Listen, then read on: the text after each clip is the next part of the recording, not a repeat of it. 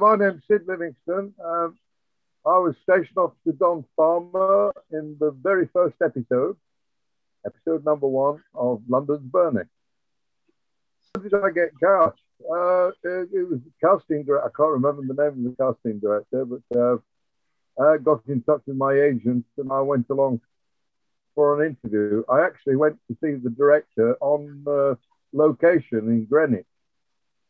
They were doing some filming, and I lived in Blackheath, or Lewisham, and I just drove over and talked to the director, and he said, "Yeah, you do the part. You can do it." Oh well, of course. I mean, everybody likes to have a long-running series, don't they? Yeah, but I was very busy at the time because I was working in the theatre in London. So my scenes had to be shot middle of the day so that I could get back to the West End for the theatre in the evening. Well, it was just I met this character coming up the steps. I was a little bit suspicious about why he was in the station out of uniform and when he wasn't on watch, you know. But I wasn't able to question him any further because we got an alarm, and so I had to rush down and answer the shout, as they call them. Yes, that was the only one. Yeah, I did know Mark Arden because I'd taught Mark Arden at Guildhall School before he graduated. I'd taught him text and acting, and also I directed him in a production of Oh What a Lovely War. So I knew Mark from Guildhall, but I didn't have any. Obviously, I didn't have any scenes with him at all. In fact, I don't think he was there that day filming at all. Well, it's a good story here, Andrew, because it was my shots were all in Dockhead Fire Station, which is just as you know, just down on the south shore of the Thames there, and it's actually a very famous fire station because it was one of the main fire stations in London Blitz. For many years now, I've lived by the coast and I sail boats. But the chap who taught me to sail was a man called Buster Brooks, and he was Deputy Chief Fire Officer for London Fire Brigade, would you believe? But he's an Essex man, and I knew him through his daughter, Glynis, who's now the mother of my godchild. But Buster had spent his life in the fire brigade, and he was a fireman in the Blitz, you know, and what they went through then. But his station was Dockhead, so he was actually stationed at that fire station throughout the Blitz. So there's a big connection there. It was, and I took some photographs, and he was fascinated. But he'd been all his life a career fireman. As I say, he was Deputy Chief Fire Officer for the whole of London Fire. I did know the writer. I knew Jack Rosenthal very well because I've worked with his wife, Maureen Lippman, 2 or 3 times, and we worked on later. We worked on Oklahoma together at the National Theatre and then in the West End.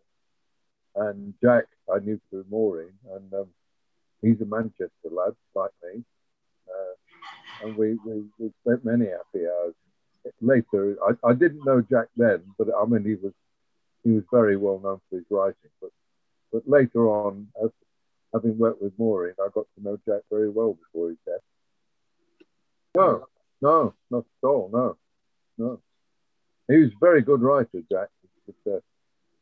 Any subject he cared to write. You know, he started on Coronation Street years ago in Granada. Yeah, he's a very good writer. And he's also a very funny man. He's a very dry sense of humour. I mean, like any location filming, you'll go before you do the job. You know, you'll you'll you'll normally have an appointment to go to the costume for a fitting. Actually, on this occasion, as everything, they just had a whole collection of firemen's uniforms, and I simply turned up on the day and pair of trousers, a shirt, and a sweater, and that was it really. Wasn't much makeup, but I didn't need any makeup really. I was they just check you over and give you a bit of a dusting so your face is not shiny on camera. So that was it. Really. It really was. It was a really quick in and out. You know what I mean? I was called.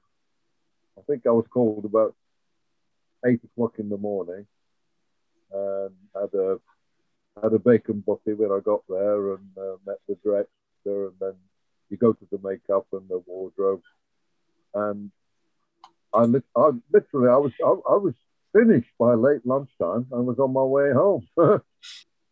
Well, not really. I mean, other than what I've already said, you know, that was the original station where my very good friend and sailing teacher had spent his years in the Blitz. So there were, you know, it was as I had a little time to walk around the station, it was just trying to imagine what it must have been like back in those horrible days, you know, when the whole of Dockland were on fire. And these brave lads were sort of, you know, not with the modern kind of equipment we've got today, you know, but the old fire engines, and luckily they were by the Thames, so they could run their hoses and pump from the river, you know. But it must have been horrific out there. It must have been awful. But and you know, just trying to imagine what it must have been like whilst I was there. That was all really. Oh God, I'm retired now, Sandra.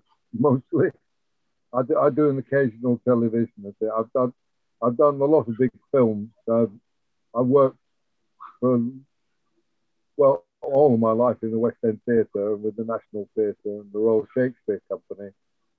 And my last big film was Mike Lee's Peterloo a couple of years ago. I did a small telly project, but no, mostly I'm retired, and I spend my days down the yacht club, and in the winter I go away to a warmer clime. It's been a good life. Oh yes, yes. Well, it was short. It was live. That was a whole day. That was a whole.